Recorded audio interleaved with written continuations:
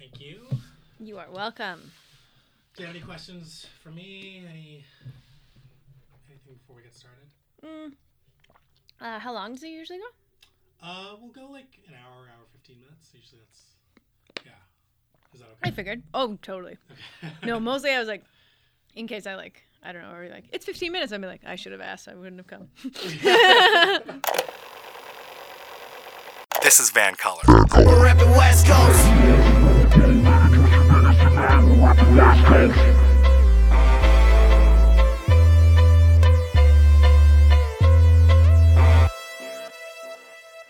Today on This is Van Color, I'm joined by a comedic talent of the sketch, theater, and stand-up varieties. A triple threat. She's been a frequent contributor to the long-standing CBC series The Debaters, including heated arguments with This is Van Color alumni Ivan Decker. She travels across the continent. She's played at the Just for Laughs Northwest Festival and Bumbershoot. I just saw her at the Vancouver Fringe Festival, where her show, The Lady Show, a pick of the Fringe winner, put the joy in feminist killjoy. Critically acclaimed for her sharp wit and her killer dimples, she's also, and this is true, a 3-time Canadian National Open Water 5K swim champion. The champ is here. Katie Ellen Humphries. Katie Ellen, how are you? Hey, I am superb. Thank you so much. I'm excited to be here.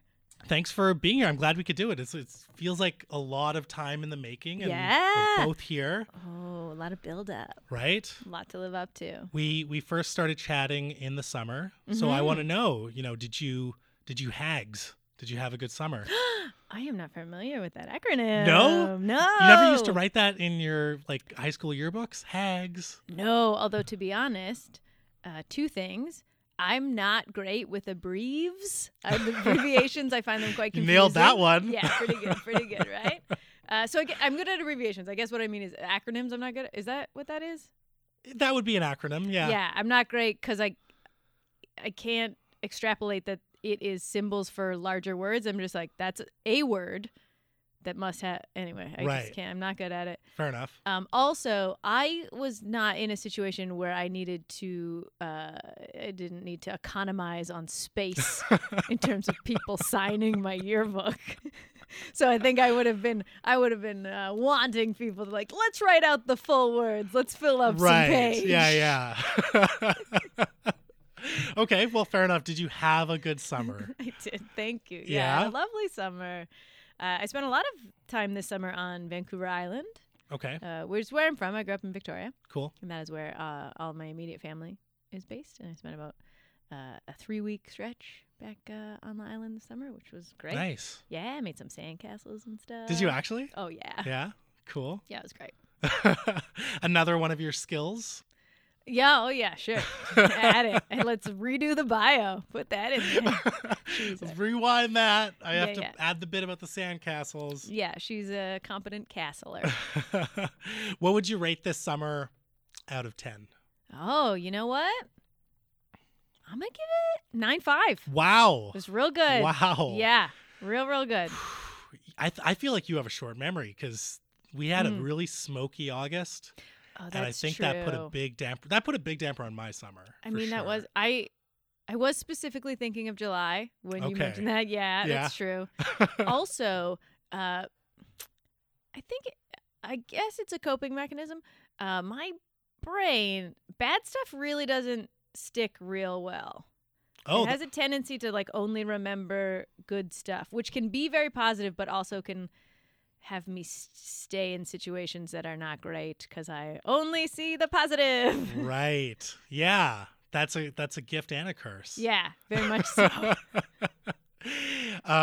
Well, still on the topic of summer, did you go to any weddings this summer? Because those always make the summer pretty fun. Yeah, it's funny that you asked that because I had just earlier, maybe 2 hours ago, I was having a conversation with someone about how I'm at 35, and so I'm at the age where I am aging out of all of my friends getting married, so it's not an overwhelming amount of weddings, but I have not yet aged into second weddings. Right. So it's a nice sweet spot. See, I'm also at that cusp where most of my friends are married, And those married friends now, they're having kids Uh, or they're getting divorced. yeah, they are. I mean, got to do something to save. And as badly as I feel about them getting divorced, It's better than a save the marriage baby. it's better than that for sure. For everyone, that's way better. Yeah. But I use it as a sympathy ploy because I have a lot of my friends now who would be in their 30s and single, and they're just like, none of this makes sense. And I'm like, yeah, Yeah. this is my life. Yeah. Yeah, there you go. Yeah. So it's weird. I'm rooting against them because I don't want them to lap me. That's the other thing. Right. Yeah. All my friends that are getting divorced probably hate me now after listening to this, but I'm just being honest. Like, I don't want them to lap me. They can't get two in. I don't know though. I feel like it's similar to some viruses where like if you've had it once, you are more susceptible. Yeah, maybe. Yeah. And I guess that's what they say about the divorce rate in general. You know how it's like 50%. Oh. That doesn't mean that 50% of people get divorced, because if you get divorced once, you're more likely to get divorced again. Oh, is it just 50% of marriages? Yeah, not people. Interesting. Right? Oh, some people are really skewing those numbers. There's like 6 and 7 timers in there. I mean, I don't know about 6 or 7, but there's people who've definitely been married 3 times, and it's Oh, sure. yeah, President of the United States. Yeah. Great example. Yeah. He's skewing those numbers. Yeah, I mean, that's probably what he's best known for. Like, aside from being the president? I'm just, yeah. I mean, it's being not, divorced twice. It's really not his first credit. No. But not his worst credit. No, nowhere. It's not even in the realm of his worst credit. It's in another galaxy. Yeah, it's very neutral. It's just like a fact about him. Sure. Yeah. Well, you have really just blown my mind with marriage statistics. I didn't think we were going to go there, but we went there. Yeah. Yeah. But it's fall now. Fall Yep. started out really nice. Yeah. By the way, happy belated fall equinox. Happy belated harvest moon. I was waiting. I didn't want to say, but thank you. Did you put out your intention for fall? Like what's I did not. You did not? You still have time. Is that true? I mean, no, but I'm not going to let you down while we're recording. I admired the harvest moon. Is that part of it? Yeah. Yeah, that's when you have to like make your intention. Ah, darn it. Then I missed Yeah. it. Well, I mean, Unless my intention was to admire the moon, because I nailed that. Great intention. It was magnificent. It really was. Yeah. Yeah. It was a great, like, I would drive to work in the morning, and it was like a great, like, uplifting, like, wow, so lucky. Hey there, morning moon. And then I'd sit inside for 8 hours and be like, oh, maybe not that lucky. Sure. Yeah. Well, we set the wrong intention, I guess. I did. Yeah. I made the intention to admire the morning moon, and it happened, and, you know, it went. I love it. Are you one of those people that, like, you're a fall person? Because a lot of girls say, like, fall is their season. Yes, I never was until a couple of years ago. And like you say, I felt as if it was burgeoning womanhood. I was like, I guess I'm a woman now because I love the autumn. Bring me my horse. That's what tipped you? That Yeah. you're an adult woman? That you loved? Yep. Wow. Yes. What was it about fall? I never knew. It just, I loved summer so much, and so I just didn't understand why people were so wild about the fall. Mm-hmm. I had like a real kid mentality of like, that's back to school. Ah, nuts. Yeah. No good. And then just the last couple of years, and I don't know if we had particularly extraordinary autumns in Vancouver the last few years, and I've really been struck by how incredibly gorgeous it is. And yeah, I mean, I do love fall fashion, so Yeah. men's and women's. Let's break that down. Okay. What do you like on the women's side? Oh, I mean, I like a nice boot. Yeah. That's real good. I like that. You got a nice collection? I'm doing I do okay. Respectable. In the boot department, yeah. But sometimes it's tough because different, I like a high, like to the knee or so, but I don't have very long legs. And so sometimes if a boot trend a season. I thought you would have like swimmer's legs. Like, don't all swimmers have swimming champions? Yeah, I really went against the grain body type. Really? Partly why I had to be a marathon swimmer. Oh, I was okay. like, well, I guess I'll chug along over here. Yeah. I'm sure you still rock a nice boot. Yeah. I just sometimes a trend a year will be the boot will be very high, and then you're like, well, now I'm just wearing hip waders. Right. How about on dudes? Clearly not hip waders on dudes. I mean, fall I think is pretty much prime time for dude fashion. You get your bomber jacket real good. You get a denim jacket. I mean, there's not really any distinction actually between like men's and women's fashion in terms of fall. What I like, because you could also get a nice desert boot for a gentleman. Maybe like some corduroy there sometimes. Right. Nice textures, layering of a light sweater. Oh, just wow. Oh man, very well thought out. Do you keep really up like with men's fashion? Okay, yeah. How do you keep up with men's fashion? GQ primarily. Yeah, it's also the only reason I know anything about basketball.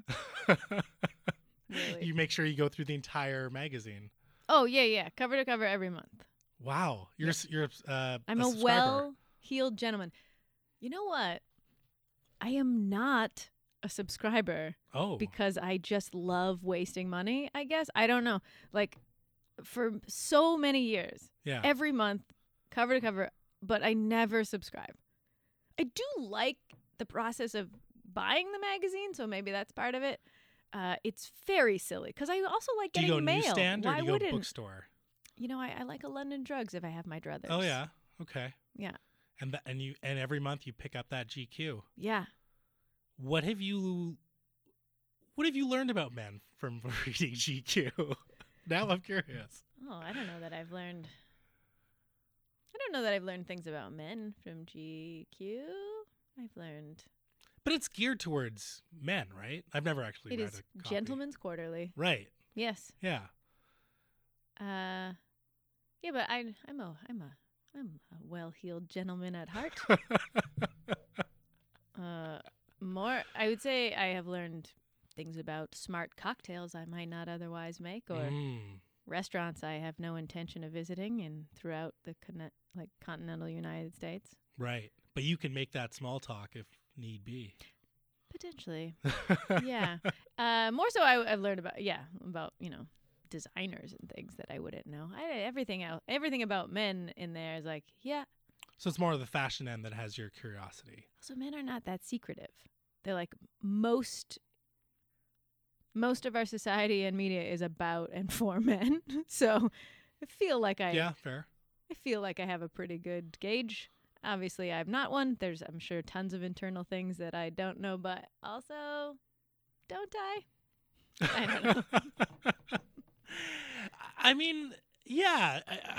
Again, I hate generalizing about genders, but I've worked with high school kids before, and I found that the high school girls, even as I was an adult, were very emotionally intelligent, and they were very, let's say, persuasive, or they could get out of things where I'd walk away from a situation and be like, hey, wait, they didn't do any of the stuff that I assigned them, and I let them get away with it. Wow. Whereas the guys, if they didn't do something or if they didn't meet expectations, they'd kind of be like, yeah, we messed up. We'll do better next time. And they would not like make excuses or anything. They would just kind of take it. And I found that when it comes to emotional intelligence, guys, especially at that age, so literal. Oh yeah, right? yeah, sure. Whereas with girls, so much more context, subtext that has to be taken into account, which is sort of the old trope of like, if a woman says, I'm fine, and a guy's like, cool, see ya. Yeah. I was socialized quite masculine. And just before I talk more about that, I want to just be very, very clear that Sure. I'm not appropriating any kind of trans experience. I certainly did not have to that extreme or anything like that. But I did. I'm very, very close with both my brothers, but one that is the closest in age, and primarily hung out with him and his friends in my adolescent and young adulthood, as very pretty cliche, like one of the guys. And Yeah, like a tomboy. yeah, and really was not treated like a woman, and to the extent that I was a huge misogynist, like real bad. It was Really? brutal. Wow. I know.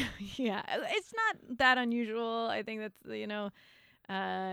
it's sort of two sides of a coin, because of course I am now just like the screeching, raging feminist, and everything that comes out of my mouth is just like, but about the patriarchy. Yeah. And I really do think it is kind of just that other side of the coin of at the time I was like, well, there is clearly a winning team.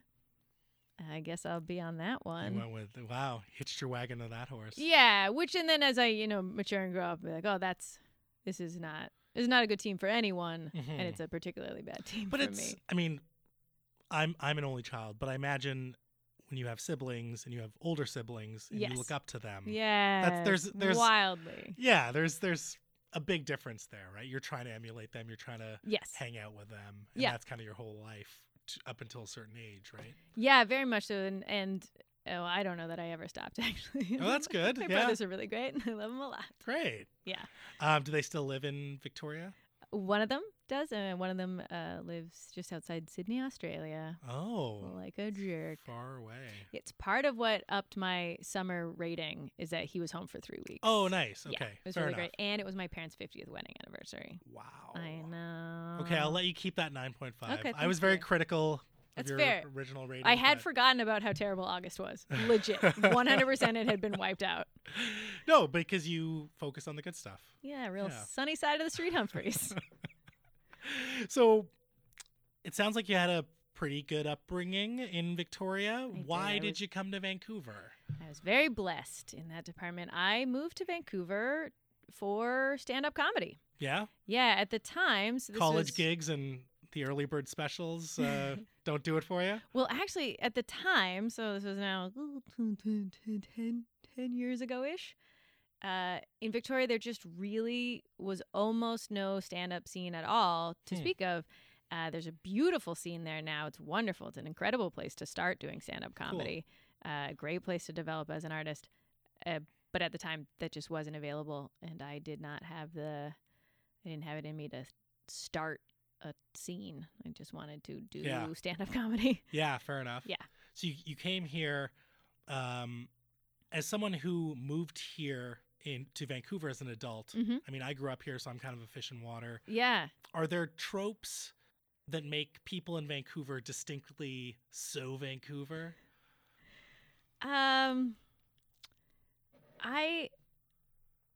I did find it a challenging place to move. Now, it is the only city that I have moved to. I've visited and I've spent extended periods of time in other cities, but it's Fair. the only city that I have moved to, so maybe that's just moving to a new city. Mm-hmm. But oftentimes when I speak to other people who move to Vancouver as well, they do find it is a tough city to kind of crack into. I think I have found that I find Vancouver it's to be a little bit closed off in a way that I find people from some other places are not.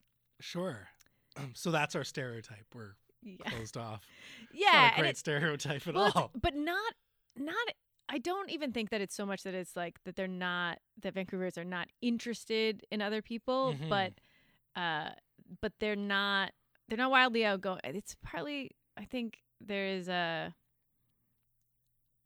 it's a larger city thing. Like there's a certain amount of focus you have to kind of get all the things that you're trying to get done in a city like this, and you just don't have room for.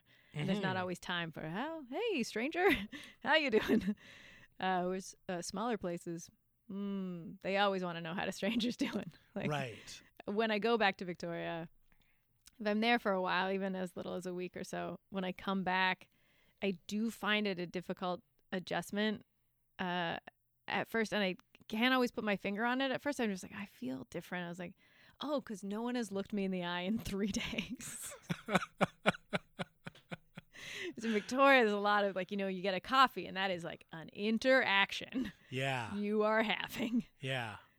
I mean, we've talked about this on the show a little bit, and I'm developing this theory that I think it's, when you look at people in Vancouver, there's a lot of ambition and there's a lot of anxiety. Yes. Like a lot of people have their own side gigs and they're trying to do different projects. And Yeah. at the same time, a lot of anxiety with rent or relationships or whatever else, and careers. So I think when you have those two things in a cocktail, it's, it doesn't necessarily create the happiest place or maybe the most open place. But if you are comfortable in where you are and you don't have anxiety, you're way more willing to have a random conversation with a random person, right? And again, it's also a numbers game of like, you can't have a meaningful interaction with every person you serve coffee to if there's a lineup and you're serving thousands, Yeah. Whereas and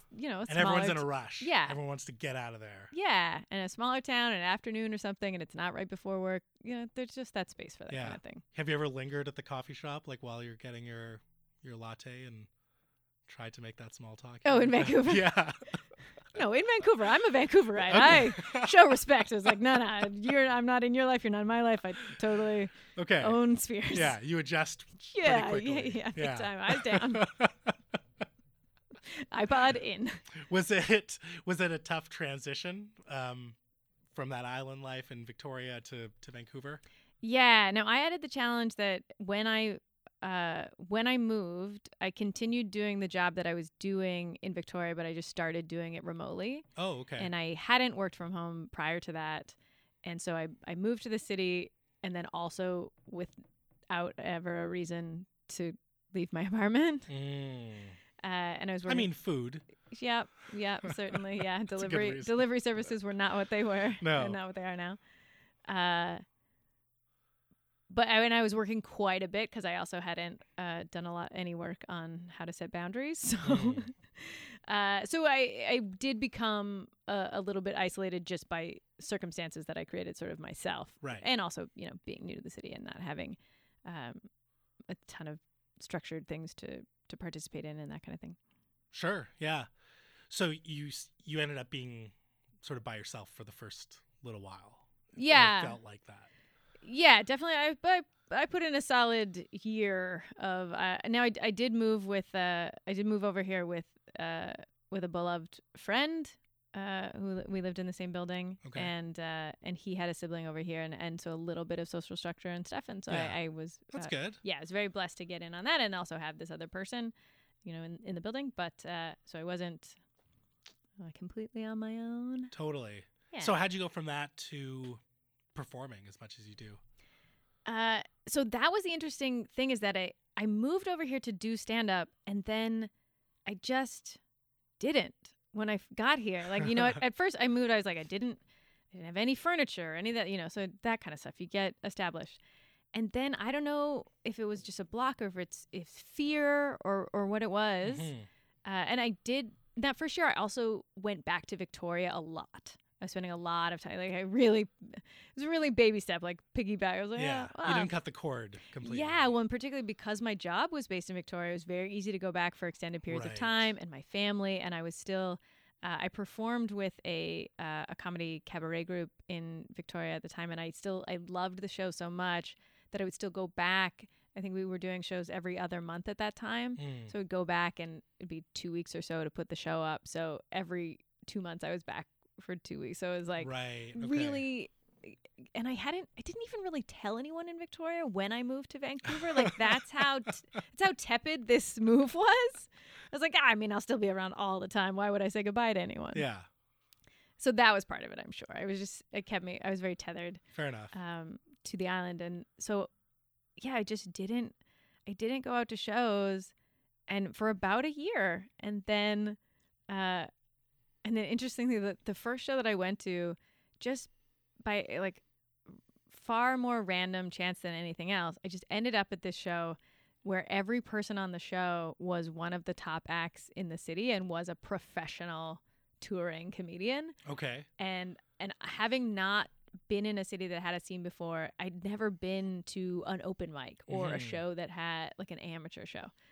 So I just show up at this show, and then it's all just the best people. Ivan Decker was one of them. Okay, cool. And I was just dumbstruck. I thought, oh, like, man, comedy in Vancouver does not come to play. Like, oh, and I'd kind of gotten in a little cocky. Like, I was brand new. I hadn't even really started doing stand up, but I was like, well, I did some other comedy and stuff. So I was like, oh, I'll be better than someone on the show. And I was like, nope, no one, not a single person will I even come close to. Which actually did affect my confidence a little bit in terms of what I had set out to do. Of course, yeah. Even though it's not a fair no, comparison, but right? I didn't know, because I had no sense of amateur. I just didn't know what the scene. I didn't know anything. Yeah. So if there's anyone listening now who is interested in stand-up comedy, I also teach stand-up comedy with Instant Theater now. Oh, cool. And I tell all of my students, I encourage everyone so strongly, if you are interested in comedy at all, go to an open mic. Don't sign up, even just go to watch it, because I guarantee you, even a solid 50% of the people on there, you will 100%, without ever having done comedy, be better than. You just will. They're like an open mic is a crazy grab bag of humanity. Yeah. And you will see some of the best stuff you've ever seen and some of the most bizarre. And all of those people feel entitled to be there. Yeah. So why not you? Exactly. Yeah. That is the open part of it. Sign up, go up. Yeah. I love those open nights, like the pro-am nights that they have at the comedy mix. They're great. a good time. Absolutely. No, I love it. And because also it's like anything with art, with like Fringe Festival you were mentioning just happened. I want to see an extraordinarily great Fringe show, or I want it to be terrible. I don't have time for in between. What am I getting out of that? Oh, that was pretty good. Neat. It's not memorable. No, you want to see memorable. I want it. Well, it's like I can like both. If it's transcendently good or transcendently bad, that's like just delicious, and I can soak it up, and like both of them will fill me up with joy, and I will feel great and inspired, and all of these things.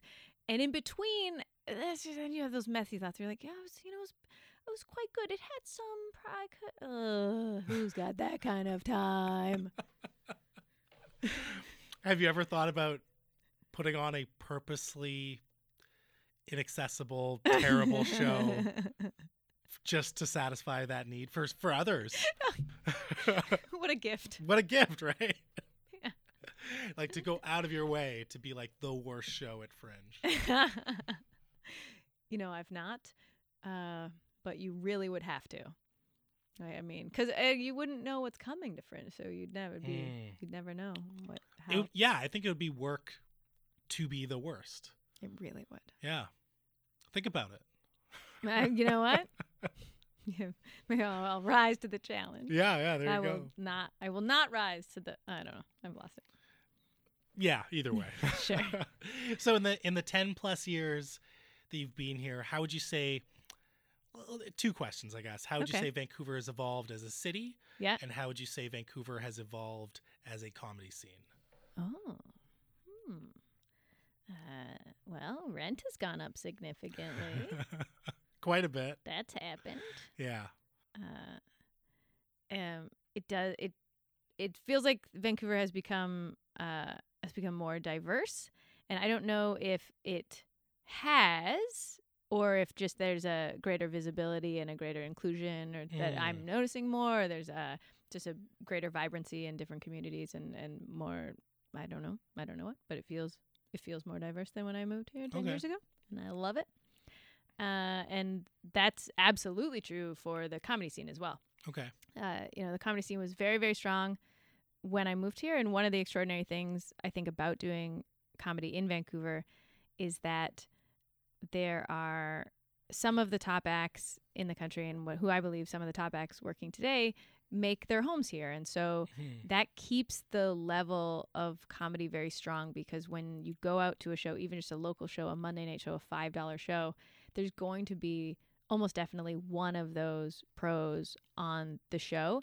So younger acts coming up have a very high bar that they see all the time. They see that working out, and it just keeps everyone striving, and it keeps everyone kind of reaching for a high level, and nobody gets kind of complacent about being at like the quote unquote sort of top of the scene, which can happen in smaller markets. You can get in smaller markets, if you've been doing comedy for even as little as like 3 or 4 years, sometimes you're the top, most experienced comedian in that town now.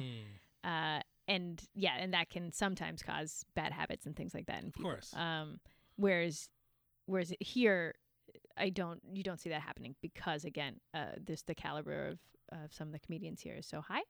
So I think that's really strong. What I have noticed, in particular in the last few years, is way more. There's way more comics from previously marginalized groups. There's a lot more specialty shows, or just different people doing.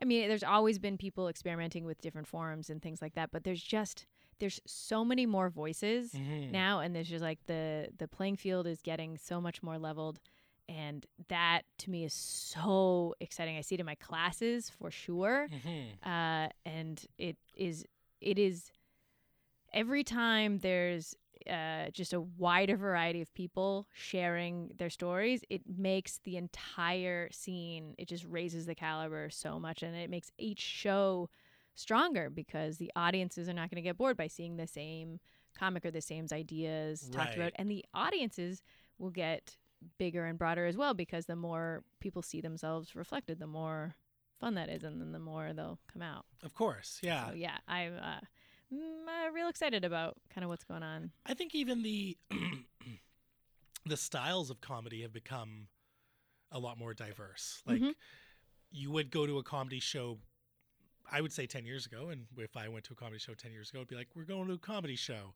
And now it's like, if we're going to a comedy show, it's like, okay, what kind of comedy is it? Like, that's more sort of on the forefront of like, what are we talking about? Are we talking in, bro humor, which could be the evening, or are we talking something, more observational, or something a little more eccentric? Like, there is a little more consciousness in terms of the type of stand-up that you'd see, as opposed to just seeing stand-up. Yeah, I mean, when I was growing up, and I had basic cable, and as you've mentioned, I was an athlete, and so I got up at 4:30 every day. Wow. So I did not know that late night television existed.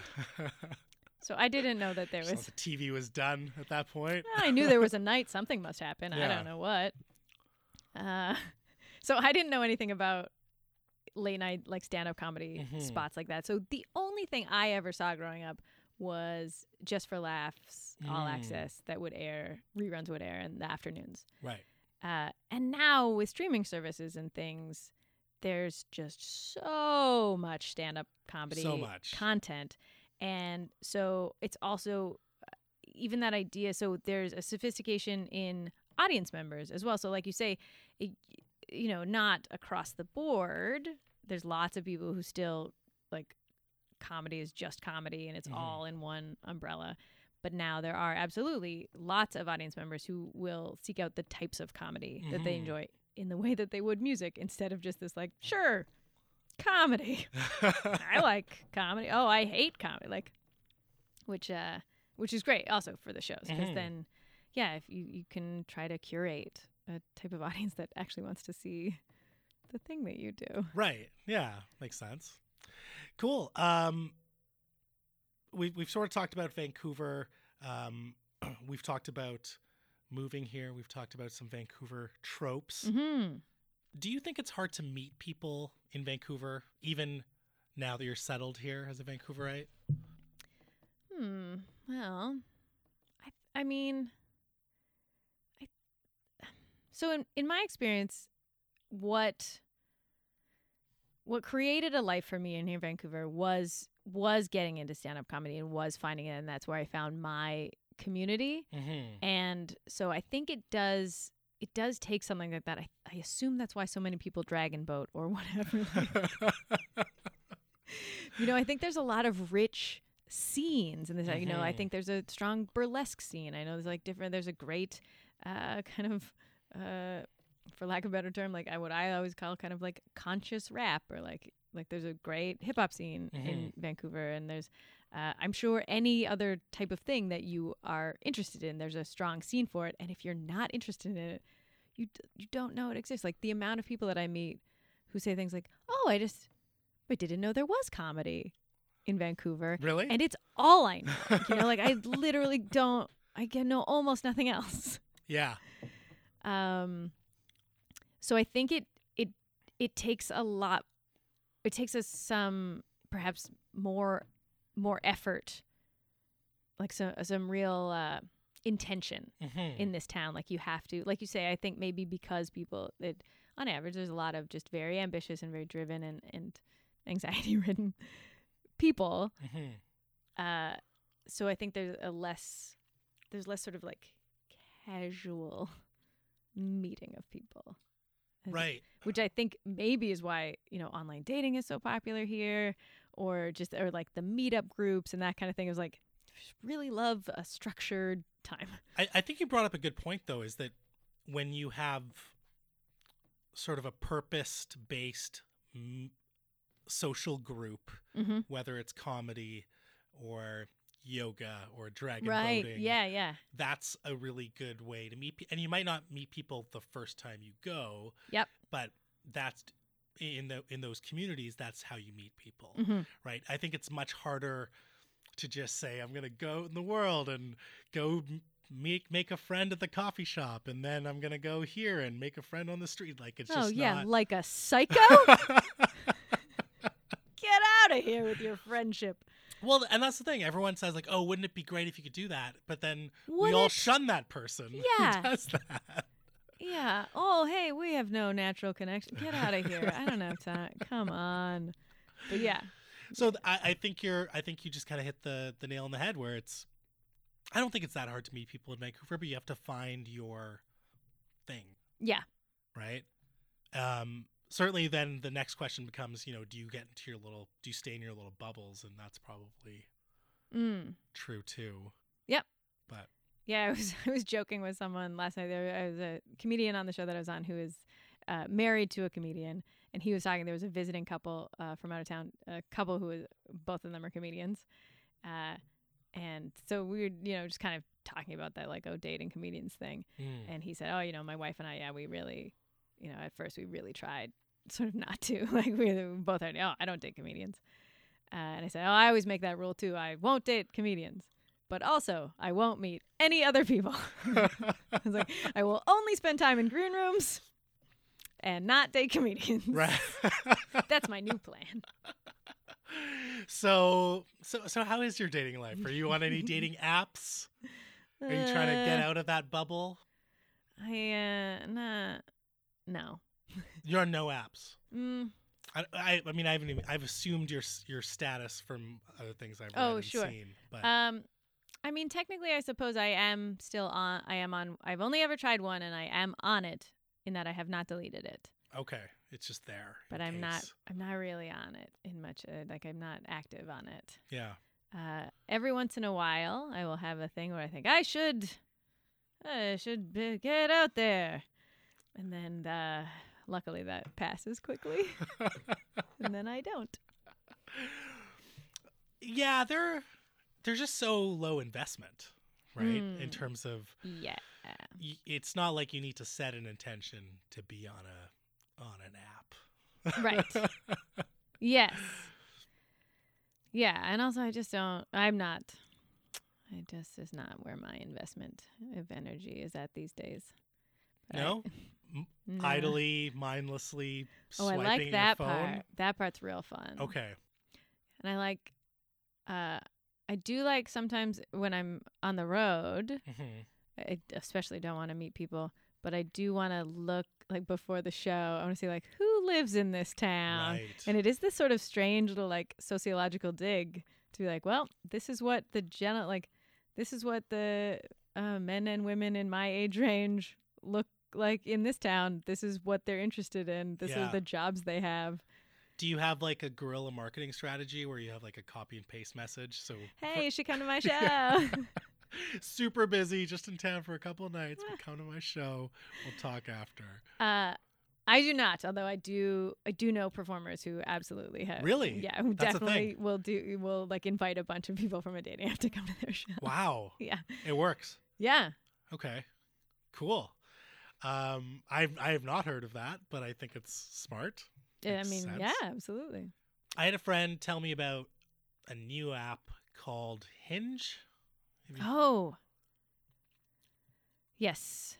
That is striking a chord, but I do not recall the specifics. I haven't seen the app myself, so I don't know exactly what it's like, but instead of swiping, you like photos or statements from their profile, I guess. Oh.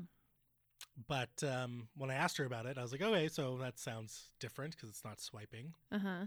How do you like it? And she's like, oh, the concept is great, but it's all the same people. Sure. Yeah. I mean, it's that all makes the same sense. people running all three apps. They're running Tinder, Bumble, and now Hinge. Yeah. And it's just, three circles that are just the same circle. Right. So I haven't given that one a try, but I do feel like, like I said earlier, it's such low investment, right? I feel like it was valuable for me to get on the app just so that I like really knew what everyone was making jokes and talking about. Right. I mean, obviously it's not a hard concept to grasp, so I got it. Like I understood everyone's jokes and whatever. But there is another thing to having actually experienced and like seen the pictures and done the swipe and be like, oh, you weren't really exaggerating about how silly this is, like that kind of thing. Like that felt valuable. Yeah. It's also, you also realize how easy it is to objectify people because you get, I mean, once you're in that zone, that's basically what you're doing. You're looking at a person and making a judgment on them in a split second. Yeah. Right? I used to be like pretty rough looking. So I feel like that wasn't a lesson that I needed. Like, I feel like that lesson was ingrained in me. It's like, I'm quite aware of how easy it is to be superficial about people. Okay, fair enough. Not all my adult teeth came in. We don't have to talk about it.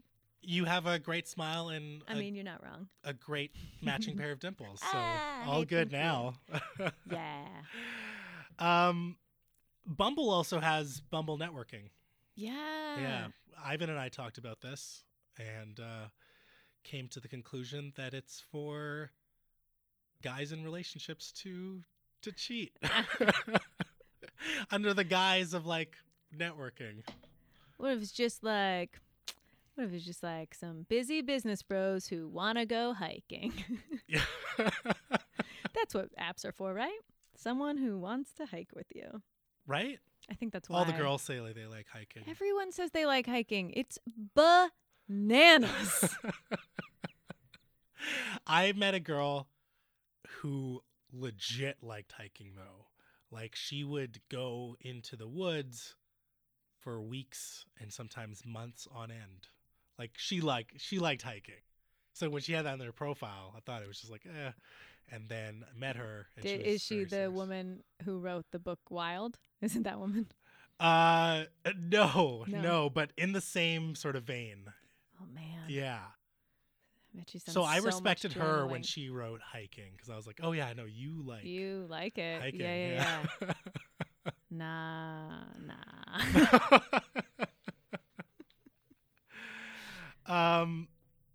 One thing that online dating apps, and it's just dating in the digitized world Mm-hmm. has sort of exposed is dicks. A lot of dick Yes, I pics. have heard. And I have heard Oh. that you have quite the collection of dick pics. Oh, not true. Not true. No. Who I said that? I think you said that No, you no, keep no. all your dick pics. Yeah, no. I mean, I have this joke which you're referencing. Yeah. That's literally just the one. Oh, it's just one. Yeah. So you still kept that one though. Yeah. So as legend has it. Please explain this amazing dick pic that you have in your phone that stayed in your phone for years on end. Yeah. Well, I'm again as also in the bit, but I'm a bit of a hoarder. Okay. I don't like to get rid of things. A real pack rat. Even a digital hoarder. Like once something's on my phone, it is there for Really? life. Yeah. Like I just You don't. never delete texts. You just like Oh, let I them have run. never deleted a Wow. text. You keep the- Certainly photos eventually, but only then to like make room. Yeah. Never even occurred to me to delete a text. Well, sometimes if you haven't talked to someone in, a year, why not delete that thread? You've literally just blown my mind. I'm not exaggerating that. That's never occurred to me. Just keep it clean, right? Why does that thing have to be so That's big? our history. I don't know. The history of like, hey, do you want to meet up? No, I can't do it. Okay, maybe some other time. Hey, Yeah. happy Yeah. New Year, bro. I'm gonna need that. So this was my first boyfriend, Okay. and at some point he sent me a picture of his penis, which he was very proud of. Because you guys were going to be together forever. I don't think that was ever in the cards, but he was it was really just that he was very proud of this photo. Like he Okay. just really thought this is an extraordinary photo of my dick, to the extent that I know for a fact that he just like he showed it to friends of his and stuff like at a bar. He's like, look at this picture of my dick.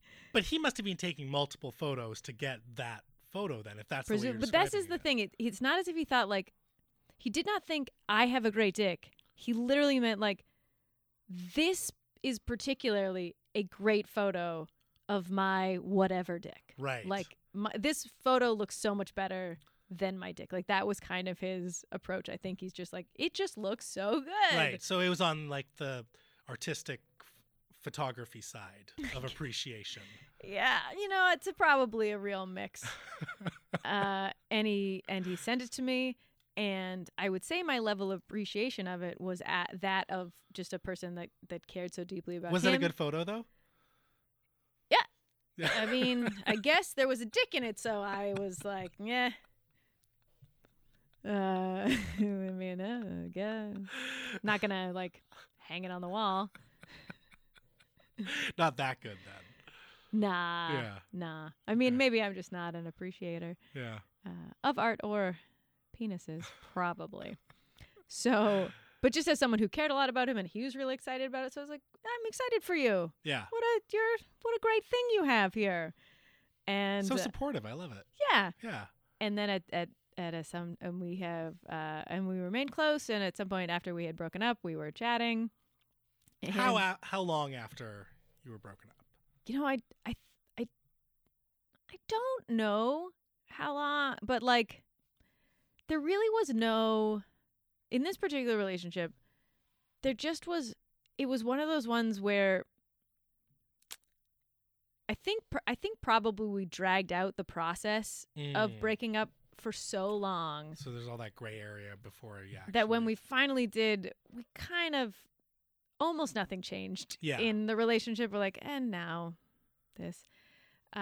So it's possible that it wasn't that long, or could have been a year. I don't know. But I do know that we were chatting, and he just got a new phone, and he was telling me about how great the phone was. But then he said, the only bummer is that I lost everything that was on the original phone. And then at some point it occurs to him, oh man, I lost that great dick pic. And as I had not changed phones, and as we have covered, will not get rid of anything. Yeah. I thought, I mean, I have it. And I said, would you like me to send it to you? Which he very much did. Oh, okay. Yeah. And so I did. Wow. Godspeed. And so, yeah, for a very long time. You returned it from whence it came. Right? Yeah. Yeah. And so for quite a while, it's like a full circle. My entire sexting history was just sending a dick pic. I was like, all I'd ever. That's my foray into this realm. Not even sending it, but returning a dick pic. Yeah. Return to sender. Yeah. Wow. It's like giving an engagement ring back. Can have Which all I of also did with these. that boyfriend, but immediately I was like, oh, no. I never accepted it. I was like, that's it. Come on. You're being real silly. And he was like, you're right. Wow. So you've given as many dick pics as you've received then? Or you've received many more? Darn near. No, I think... Yeah, I mean, probably I've received another, but I'm very fortunate. I have never actually received I've never received an unsolicited. I've never been. So on you've just scratched the surface on Tinder or Bumble or. Not I am pre-surface even like. Yeah. Because I've heard that happens almost immediately. As I have also heard. Yeah. Yeah. That's good. I'm very lucky. Yeah. Yeah. It's not my thing. Yeah. I mean, if it is. I mean, if it is your thing, now's really the time. You're really having a heyday if getting dick pics is your thing. Yeah, it's the dick pic gold rush right now. That's it. Just everywhere. Yeah. Yeah. I mean, I do talk about dick pics in my act a little bit, and there's one thing that I would mention that I'm fascinated by about dick pics, because up until recently it never occurred to me. But of course, we send digital media. Famously, it goes to space and then comes back down. So right now, where you and I are sitting across from one another in downtown East Side in this beautiful studio, there are just hundreds of thousands of dicks flying around in the atmosphere. At all times. Always. Yeah. I've never thought about it that way. And also, like when I was in school, one subject that I could just never grip onto at all was astronomy. And partly it's the vastness of it. Like when you describe how far away the sun was, I'd be like, oh, that's inconceivably far. You can't think but then about they would describe something, light years bigger, and I was like, that's the same. They're all, it's too much. It's all enormous. Yeah. And I had nothing grip for me. And then until this like hundreds of thousands of dick pics thing, that's the first time I was like, we really are so small. It's incredible. Yeah. That's very... They're all up there. All the different ones, too. Like, all the different kinds of dicks and the different filters and the different scenarios. You are a philosopher, Katie Ellen. That was very wise. Yeah. It's made me reflect on my place in the world. I think we are all just underestimating how profound dick pics can be. Well, they say a lot about us. Interesting. Yeah. Yeah. Did they say a lot about Jaden Basie? Oh, yeah, that dude probably sends. Yeah, he's been there. He sends hella dick pics. They're not his though. Oh, they're not his. I think he would go Google image. I think so. For those people who do not know. What? Do they not know comedian Jaden Basie? Can you please describe who Jaden Basie is? Sure. He's the worst. So Jaden is a character that I play. It is it's a drag character. So it's a male comedian, and he's a bro. Yeah, he's like real bro. So Jaden Basie is the been there comedian. Yeah. You know what I'm talking. This guy's been there. This guy's been there. And he was really bore out of a frustration I had at one time.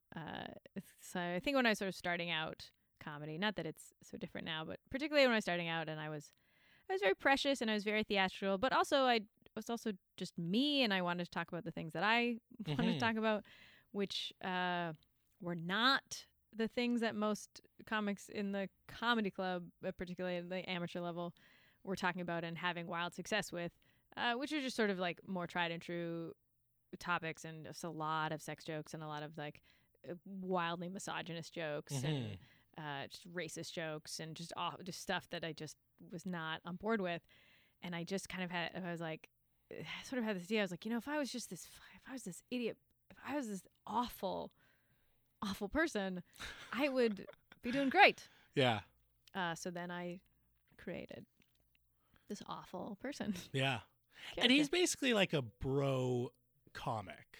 Yes. Like I saw a couple weeks ago, I saw Brendan Schaub, who's a former MMA fighter turned comic. He's in that Joe Rogan universe. Fascinating. And yeah, I mean, he seems like a really nice guy, but his jokes are very much in that realm. Maybe not like as misogynistic or anything like that, but the same idea of like, when you're with your girl and then this other guy comes by and he does that, and like, when that happens, like that kind of comedy, which is, for whatever reason, still hits a bass chord with me. Sure. I will still find it funny, but it is very, it's done. Like it's tired, right? In a lot of ways, like it's just been done before and it's just being perpetuated in different ways. So if it's not, you ever been there? It's, it. Oh, this guy knows it. Or, sometimes I find that like, so if that gentleman though, if the things that he is saying, base or not, or maybe tried territory or not, if he's authentically that guy, like if those things authentically resonate with him, then I think it can, and then coupled with if he's a captivating performer. Yeah. But then there's still a lot to be enjoyed in it. You can share that space. And like, he's going to point out something, and if it resonates with you, it resonates with you. Yeah. I think where you run into issue is sometimes, and it's oftentimes young, people starting out in comedy, and we like if someone starts out, and I started in my mid-20s, you don't have a lot of life experience, and we're all kind of doing impressions of what we think we're supposed to be talking about, and things like that. And that's I think where you get into when it's even worse, because then you're doing this material that you get a reaction with, especially if you go into territories that are misogynist or racist or something like that, or just the kind of taboo subjects or something like that. But it's not coming from any place of experience. You don't believe those things. It's not. Right. You're just saying words, and certainly with Jaden is like that is absolutely like he does it. It's all just because that's who he thinks he's supposed to. That's he thinks that's who he is. Yeah. But he really doesn't know anything about himself. I find not even comedy. I find in your early 20s as a teenager. Yeah.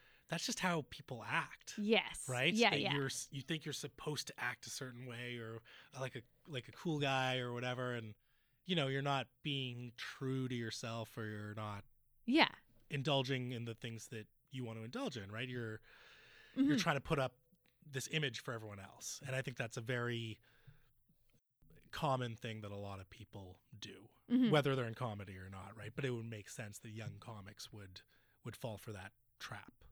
Yeah, well, and because because it works, and it's the shortest path to the desired result. It is literally a short path in that it runs out. Like you can't move forward past a certain point doing that because it is a little bit tired. It'll always kind of work in a amateur night situation, a club situation. Like it'll work in a 6-minute set, but you're never gonna build a headline off that, or like you're never gonna kind of make a name for yourself doing it. Yeah. It'll always work in, roadhouse touring kind of thing. But I think it is limited potential wise. Sure. Yeah. One thing I've noticed over the last couple of years is that a lot more comics are becoming vulnerable on stage, and they're sort of talking about their personal experience, both men and women. And I just find that comedy, while you might not get the same, laughs per minute, just becomes a much more enriching, for me, it just becomes a much more enriching experience. Like when you can walk away from a show and not just have laughed, but also have reflected on your own life or reflected on other things, it sticks with you. Yeah. I mean, I think you're absolutely right. It is certainly the trend in comedy now is to be very, it's funny. I would always say it was like to be very personal and very authentic. And then, I want to temper that now. I was like, it absolutely is, but it's also still controlled. We're still only revealing, Of course, what we've chosen to, and so there's a bit of artificial, some artificial sense to that. In the same, because in the way that well, no. You can finish that thought. It's fine. I could. It's just like it's layered. I was gonna say, I was like, because we used to hold up Louis C.K. as someone who we thought was like, he's being so vulnerable, so authentic, and that he'll show the grotesque of like his grotesque self. And you're like, not like his entire grotesque self, but it's really just a heightened version of what we're all doing. We're like, this is the curated vulnerability of myself, because it's things that you have distance from and things like that. But I do agree with you. For personally, I also find it more enriching, and it was a shift when I started to do personal material as I grew as a performer. Because when you start out, and I was in my 20s and things, it was more that things are just like, oh, isn't this ironic, or isn't this dumb, or whatever. And the first really personal joke that I had, when I would see someone in the audience also, like, I could tell had that experience, and I could tell it was so enriching for me. And I'm not very good. I have struggled with human connection. I've struggled connecting with others in the past, and so that idea that I was having this sort of live connection and expressing, like, by sharing something that had happened to me. Going back a little bit to what I said about that I was socialized very masculine, that's definitely a part of it, is that I wasn't, I also inherited all the things about, like, don't have feelings, and like, don't cry, and, like, don't do those things, and, like, bottle it up, don't, gross. So unloading, getting rid of some of that kind of more toxic stuff, and being more open in this, again, very controlled environment, I think has helped me off stage as well to do that, because I saw how powerful it was and how much I enjoyed it when I would, like, if someone, I could see that someone had a positive experience from hearing what I was saying, or felt seen by what I was talking about, or things like that. Do you think it was like, was there a certain moment where you decided to do that, or do you think it just came with the age? And because I find a lot of people in their 30s, you just stop caring what other people are going to think. For sure. I mean, man, it's so beautiful, so freeing. Yeah. I remember having a friend who was much older that I used to perform with, and when I was still in my early, I mean, he's still his friend, but when I was in my early mid-20s or whatever, and so he's about 10 years older. Okay. And he had just said, he was like, man, I can't wait for you to be in your 30s. As if in this sort of gift almost way. He's like, and we were friends now, but, like, I could, you still have that 20s thing where you're like, your shit's still hard. Like, you're still figuring everything. And I just can't wait for that for you. Yeah. And I think of it all the time now, because I'm like, oh, yeah, so much better. Yeah. Yeah. And then when you look back in retrospect, you're like, all that stuff that I was worried about wasn't worth worrying about. Wasn't worth worrying about. Yeah. Which makes you think about the stuff that you worry about today. Oh, yeah. Which I find encouraging, though, because I also love it. I love when you hear someone in their 60s or something be like, oh, it's the best. Or people who say that, like, oh, yeah, every decade was better than the last, which makes sense because you have had more experience being you. Yeah, absolutely. I have been me now for as long as possible. You've been you longer than anyone else has been you. That's true. Right? Yep, and longer than I had been me yesterday. Even a few hours ago. True. Oh, man, yeah, me a few hours ago. Ugh, what a dummy. Oh, my God. When I see pictures of me from a few hours ago, I'm like, oh, who dressed me? Oh, my God. Just going through those selfies. You're like, oh, what was I thinking? Oh, my God. Remember when we used to wear that this morning? Oh, do you take many selfies? Are you? Yeah. Do you actually? Yeah. Okay. Took me a long time to come around on it. I didn't get it at first. And I mean, I'm perpetually a late adopter. That's my jam. Yeah. And I got Instagram, and then I was like, oh, isn't it like a funny? Ooh, look at my funny caption for this funny thing, and that was fun, and did that for a while. And then the first time I ever posted a photo of myself, it's just like 5 times the likes. Yeah. I was like, oh, did you not see the last joke? It was very funny. No one's reading. No one is reading. No. And I totally get it. And I love it. I love other people's I love selfies. Really? I love them. Yeah, Huh. they're so fun. I mean, I love men's fashion and I love women's makeup. Do you like the traditional selfie or do you like the bathroom mirror selfie? I don't know that there's a selfie I don't like. No, there's very few genres of selfie I don't like. I mean, dick pics. Yeah, not crazy about them. Yeah, men. Again, I don't like to generalize, but for the most part, I prefer a fully clothed man if we're taking selfies. Okay. And then women, no rules. No rules. Anything goes. Yeah. It'll look arty. Yeah. No matter what it sure, is. give me them yoga pants shots. I'm into it. I don't all of them. Yeah. Bathroom mirror, before the dance. I don't care. All of them. I love them. Yeah. Have you figured out like your angles? You know what Yeah. are your best? Yeah. I think so. I mean, I'm not great at selfies, and I'm not awesome. It sounds at like them. you are. It sounds like you know what you're talking about. Well, no, I'm no artist. I don't have timers and tripods and stuff. I don't. Gotcha. I don't have a partner to take photos of me. Be like, oh, here, Oh. I'm at the market. It's so crazy. Like the dudes who are like on their knees at the beach trying to get that perfect Yeah. horizon angle. Last summer I spent a month in New York, and one like Saturday afternoon I ended up in the West Village. Yeah. And it's just like every spare inch of sidewalk is a photo shoot going on, but not in the way that in lots of places in New York, like they're not legit. models. It's Yeah. not a professional. I mean, it is professional that is their living, but it is just somebody's boyfriend Yeah. taking a photo of them, buying produce. But that's how they make their living. Gotta get those likes. Yes. Gotta hawk the produce. Yeah. There's good money in produce. Yep. No, there's not. I don't. Unless it's like Whole Foods. Sure. Yeah. Yeah, I made the mistake of buying a single apple recently, like, 'cause I just popped in. At and Whole Foods? Yeah. And normally just if you buy like, a selection of groceries and it's expensive, but you're like, yeah, I don't know, I bought a bunch of stuff. Yeah. You don't have to know like how much a single. I was like, oh, How much was it? it's $3.50. Really? Really? I felt like such a rube. I was like, yeah, wrap it up. Where did this apple come from? I don't know. The I- Garden of Eden. Yeah.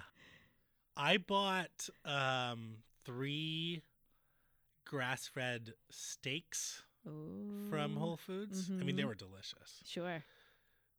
$50. Yeah. Uh-huh. And I remember paying for it and just being like, this is a privileged life that I live. Yes. I mean, Because I saw what it was per kg, right? And I did my bro math, and I was I like, it's know. not going to be that bad. yeah. I'm with you. Do you ever do a thing, bring it back to living in Vancouver? So sometimes I will justify something like, yeah, I spent $50 on steak. So, there's a statistic. It'd say like to own and maintain a home in Vancouver. Yeah. Would take, 110% of the average dual income couple. Yeah. So that's unattainable, Mm-hmm. which I find sort of freeing. Because now your choice is, do you live in Vancouver, do you not live in Vancouver? But if you live in Vancouver,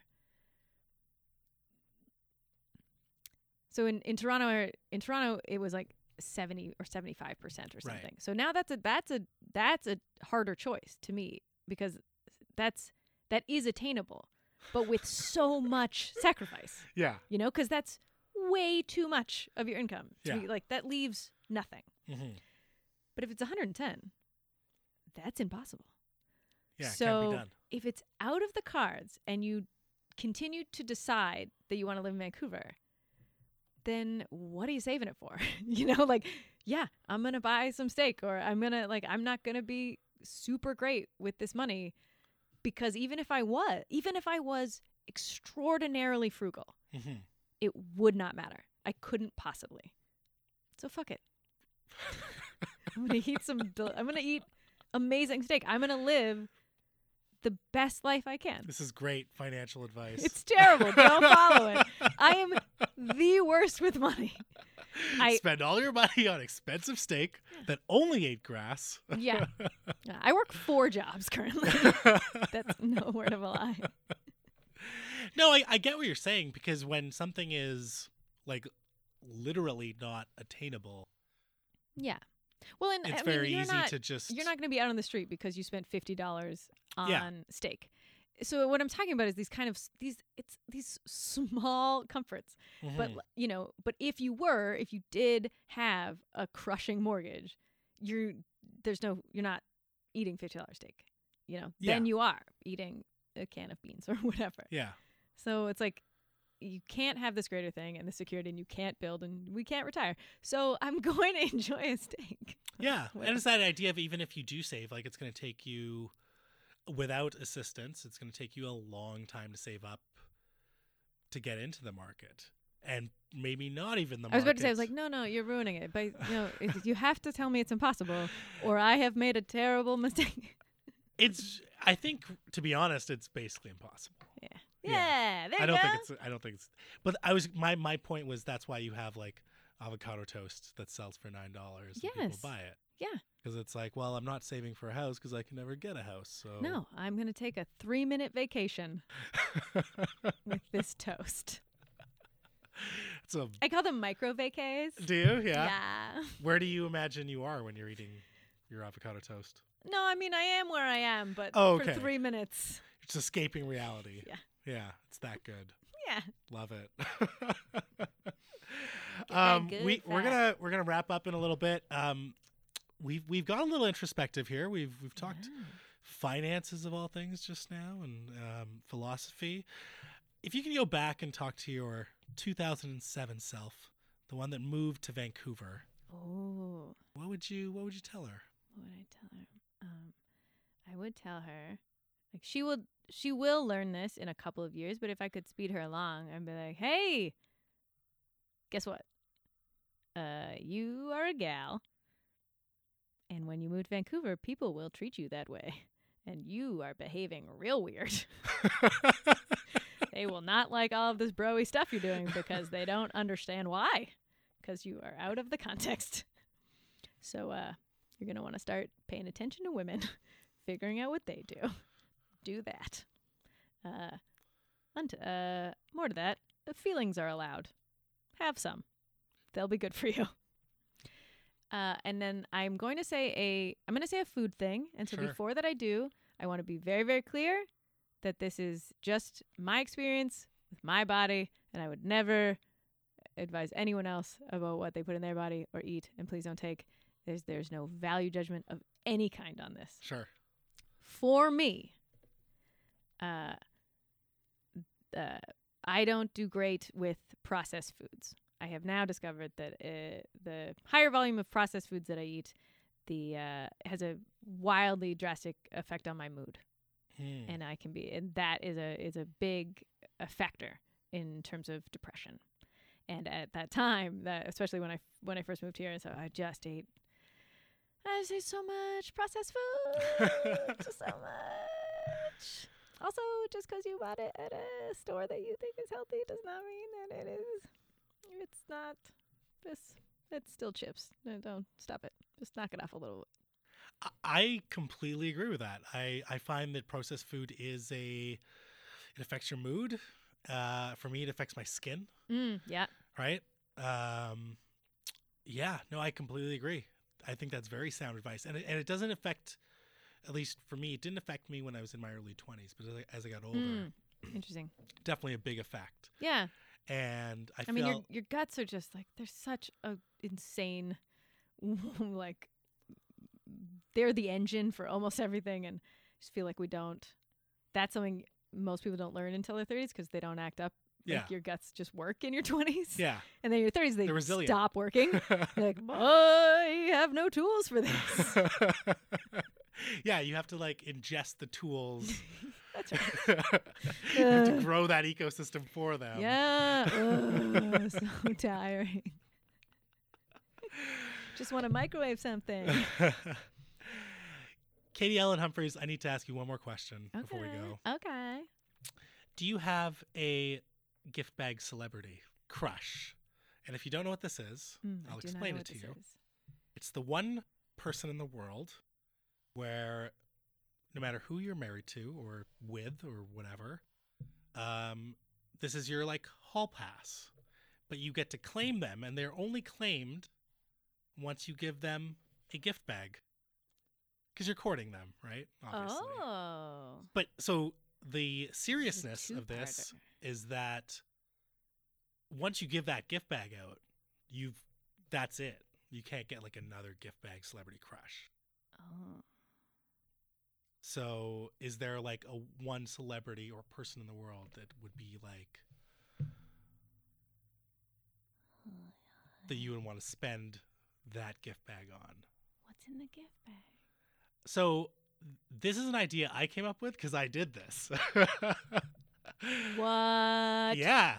Back up. Yeah. I did this last year with Whitney Cummings. Oh. And it was by far the greatest. I mean, not the greatest, but it ended up being as good of a celebrity encounter as you could imagine. Okay. So I gave her the gift bag. Yes. And I told her, like, hey, like, I've been following your career over the past couple of years, and I really like how you've talked about different things when it comes to mental wellness and vulnerability and all this other stuff, and like it's really affected my life, and I know I'm not in your demographic, but just so you know. And she started welling up. She started crying. She gave me a big hug. She took a selfie video where she's yelling like "I love you" in my face, which is on my Instagram. And then like there was a book signing, and they said that they were only going to she's only going to sign her name and not personalize anything, but she like definitely personalized mine.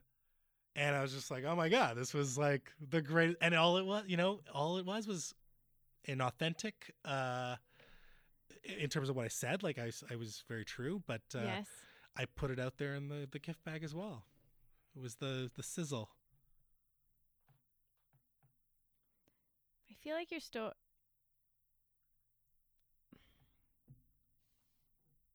I'm stuck on the. The gift bag. Your story is so beautiful, and I could listen to it forever. Yeah. And that part makes sense to me. Yeah. But that's just the gift bag part, right? And now we're tacking it on to the couple's hall pass thing. Is that right? That would be. Is there? So I'm in a couple, and there's a celebrity that I can, if they are so willing, sleep with, and also I give them a gift bag. That's how. Yeah. He said that's how I. Essentially, that's how I woo them. That's how you woo them. Yeah. That's how you show that you're serious, and that's how your partner, your real partner, is like, okay, that's the one. That's the one. Yeah. Because if you just sleep with a celebrity, you're just cheating.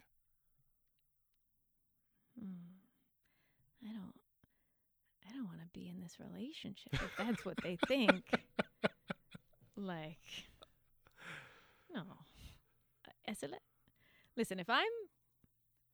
listeners, if we are ever dating, serious or otherwise, and you have a chance to sleep with any celebrity, I genuinely want you to take that chance. Wow. Come on. Without a gift bag. They don't have mean, to be that serious about it. Listen, if we're in a relationship, I like to think you're the kind of person that brings a gift, at least a bottle of wine. Show some respect. Like, don't be an animal about it. But, like... Right? That's what I'm getting at. Get in it. Okay. Like, get it. Come on. You would not limit your partner to one choice. No. That's... Wow. We would high five over this for sure. Yeah. Yeah. Oh, would we get competitive, though? Probably. Maybe. You'd be celebrity stalkers. I mean, they would sleep with more celebrities than I would. I'm sure of it. I'm fine with that. That's the best case scenario. If I sleep with more than them and they feel bad about it, I can't help them with that. Right. We have opened up a can of worms, and I've not answered your question. I'd go with celebrity crushes. Like if I only had to choose, the reason I'm also hesitating is because it's very hard for me to choose one gender of person. You can choose two if you'd like. Okay, well, like I feel like Dev Patel can get it. Is he too young? Is he too? It might be. Is that creepy? He's not that young. He was yet. I don't know. I think the answer stands. Okay. Dev Patel. He gets my gift bag. Cool. Yeah. Love it. Me too. Pretty. Make sure you have it ready for him. Oh my. I'm not gonna sleep. Sleep over that. I'll give you some ideas. I got some good ones. Okay. Where should people go if they want to slide in your DMs? Like if they're Dev Patel and they want to. I mean, just they know them or whatever. It doesn't matter. Okay, cool. Oh, they should find me on Twitter. Okay. I'm at Miss Katie Ellen. That's MSKATIEELLEN. Or find me on Instagram, where I'm also that, but with an underscore, I believe. I believe it is Ms. like MSKATIE underscore Ellen, ELLEN. Cool. And you have a That's website. Me. I do. Do you? It's pretty good. I went through it. I mean, it's okay. It's the basis of my research. I made it like 8 years ago, and I've never once updated it, so it's not you won't get the most prime. There's a pretty good FAQ section, though. Check that out. No one has ever once asked me a question, but if they did... I asked you a bunch just now. That's true. Yeah. Oh, I'm going to have to update that FAQ. Yeah. Katie Ellen, this was awesome. It was a treat. Thanks for... A treat for me as well. Thanks so much for inviting me. Thanks for being here. Ladies and gentlemen, the lovely and talented, the champ, Katie Ellen Humphries, and I'm Mo Amir, telling you that in a city where you can be anything, be colorful. Peace. Oh, I love that.